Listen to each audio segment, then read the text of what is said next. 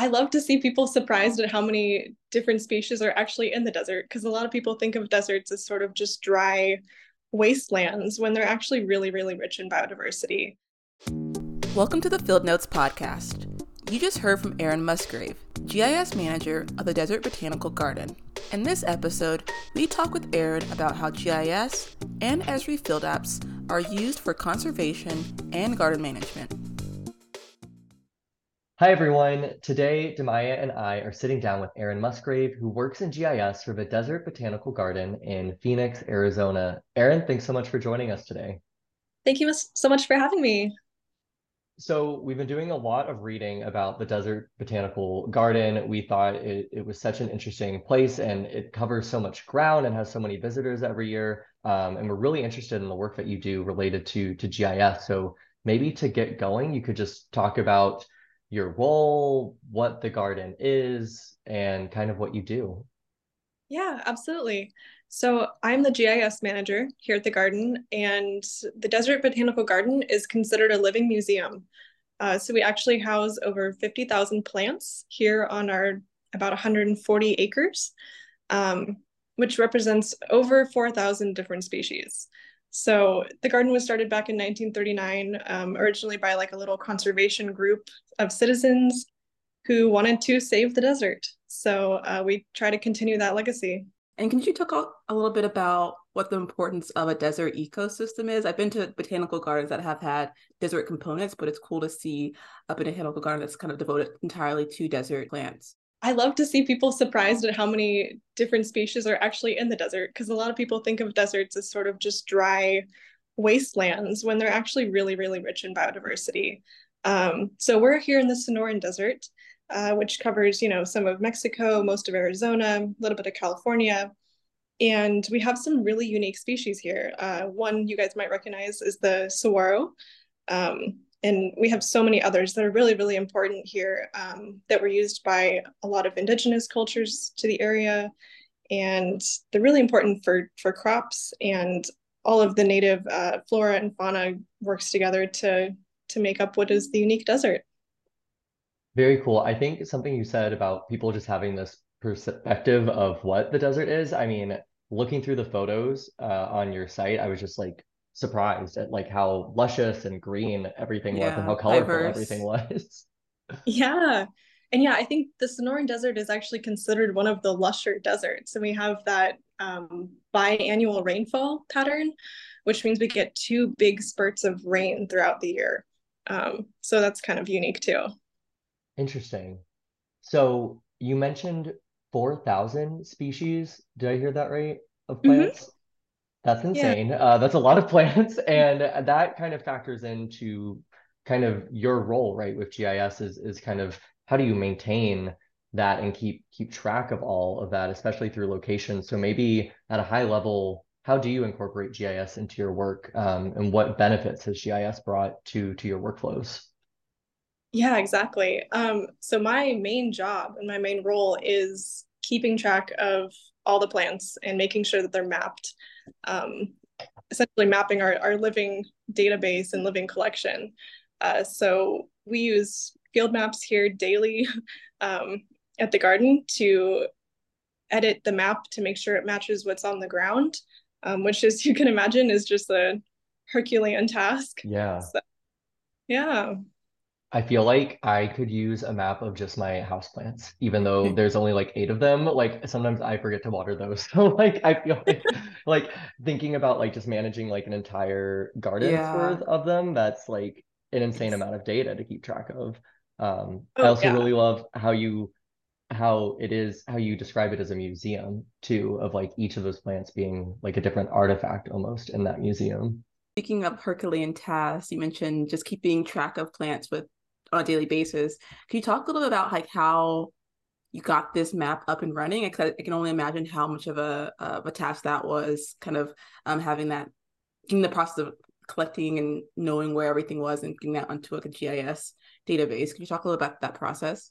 Yeah, so I am fairly new to the garden. I've only been here just under 2 years, but my predecessor, she was really the first one to start using Esri products at the garden. And she worked here for about 10 years and undertook the whole process of creating a custom base map and essentially mapping what we have now, the current database of plants, which we maintain and update. But she made sure we went out and got, the locations of almost every single plant at the garden. So, and it took a long time. I don't have all the details on that, but I'm sure she could tell you. But yeah, it took a long time and a lot of volunteer work too. And I believe we talked about this too, but or like in one of our intro calls, we used some high accuracy receivers for that work because I imagine with the plants so close together, you'd want to be really accurate in the location of each one. Yeah, we actually were lucky enough to purchase some Bad Elf Flex receivers in the last couple of years. And some of our cactus are like very, very small, a couple, inches tall, maybe. So differentiating those from others on the ground can be really tricky. So using the Bad Elf Flex, we're able to get, that sub-centimeter accuracy that lets us really keep track of points and differentiate them from the others, which is very, very helpful. And I forgot to mention too, our living collection here is not just for viewing, it's actually a research database collection. So all of the GIS points that we map connect back to our living collections database, which we refer to as LCMS, the Living Collections Management System. And it actually has a lot more data on the plants about, their history, where they came from. We can input genetic data if we run, tests on them here, or if we have collaborators doing studies on them. So it all connects back. So there's a lot of history on each of these plants, which we refer to them if they have that history as accessioned. So I guess speaking of that collection process, could you kind of walk us through what is the process of collecting data when you're using field maps, and what type of data are you collecting? You kind of mentioned research, but I'm wondering, are there other types of information that you're hoping to gain when you're kind of using field maps to collect data on different plants? Yeah, so in the garden, if I'm going out on a daily basis to map new plants that have been planted, our horticulture team is working, day in, day out to upkeep and manage the garden collection, keeping it healthy and happy. And they do end up planting a lot of new plants throughout the week. And so we have a new system now where they are able to edit field maps and add, we refer to them as pins. So they add a pin to the map and let me know that there's a new plant that's been planted there, and they can fill in some details. And then, I open field maps and see these new pins, and I can go to those locations with my receiver and actually add the plants to the map. Because one of the things we actually have to do to keep the whole research database safe is limit access to the actual plants layers. And so by giving horticulture access to additional layers that they can use to edit the map and add pins, it helps one, keep that plant data really, really safe, but also giving them the flexibility to let us know that something has changed on the map. So that's one of our really, really critical workflows. I think that, we always hear about a lot of different reasons why it's important to make sure we have data integrity, right? But I feel like here it's extremely important because this data is being used for research, right? And you can't just have, everybody like accidentally editing or something, because this is being used for kind of that higher purpose. So I was wondering if you could go into like what type of research is done, or any kind of ways that this data is used. So our data is sampled a lot for like DNA research. And plants are a little bit tricky when it comes to that. I've heard it's not my wheelhouse, but we're asked by people all over the world if they can come and sample our collection for their research purposes. So it could range from anything from they want to do tissue culture or some sort of DNA analysis. Has this data or the use of GIS inspired other projects at the gardens outside of just research? Yeah, we actually use the GIS for a lot of other purposes at the garden too. We use it now for managing construction projects. It helps us, visualize construction area boundaries, and we also map all of our utilities, underground lines. using the GIS too. So it gives us a good visualization of what utility lines run through those construction areas. And also the development department here at the garden uses it to some asset tracking. They map like if someone purchases a memorial bench or something for a loved one, we actually mark that on the map as well so that they can have a visual for that if someone comes to the garden and wants to see their loved one's bench or whatever it happens to be. It's cool to see how like GIS is being used to kind of visualize the garden on different levels. Just at the plant level, which is kind of like the basis of what a garden is, but also on other things like utilities or markers for different things. So it's cool to see kind of the diversity of use. Yeah, it's just an amazing way to track assets. I mean, I know that's not maybe its original function, but it works really well for that for us. And I'm curious, do you keep all of this in one map, or do you use different maps for different purposes, or does it help to just keep them all together and toggle layers on and off, or what does that look like? Yeah, I think we have it split into about 20 different maps at this point. Wow. Each with their individual custom layers. Even just for like our construction projects, we have construction projects field maps that are for internal use. So those ones maybe are editable with additional layers for marking, temporary flag points or, areas that we need to take a look at. And then I created a separate app for external use, which is no editing and maybe a little bit less information provided for security reasons for Right. external vendors and contractors. But yeah, we have a lot of maps that we use. It's much Yeah. better to split it into a different map, typically for us, based on team or use. I am curious, and maybe this is the non-answer, and then we'll leave this one out. But with regards to the horticulture map, aside from research, do you find that people who visit the gardens use that to identify plants that they want to go see, or just as like a learning opportunity, or is it really more of like a outside research type of purpose? Yeah, the horticulture map right now is specifically just for internal use. Okay. Um, Okay. that's horticulture team primarily uses that one. It's got, layers that are very specific to their workflows regarding maybe irrigation work orders, adding new plants to the map, removing plants from the map, that sort of thing.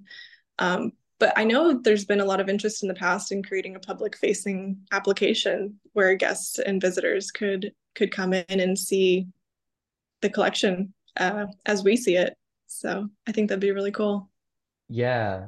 And I wonder if like you could use like, either story maps or experience builder or something like that. I'm not sure how much experience you have with those apps, but just as a way to kind of display that information in a more consumable way than just, a web map. Yeah. Yeah. And those would have, a URL that could be shared publicly too, which would be great. Right. Yeah, we talked a little bit about kind of the specificity of collecting plant data and also your process. So I was wondering if you had any advice for listeners or other people out there who are hoping to implement GIS, mobile GIS, into their projects, like if you had any advice for them. I mean, I think it depends where you're starting, but if your first place is like, how do we implement any GIS? I'd say just get your leadership on board, show them the value of GIS and show them the value of being able to view a map out where you are that shows the things around you. I think it's so underratedly helpful. But once you have them on board, supporting the users really well, listening to them, getting feedback on what they need and what they want and what could be useful.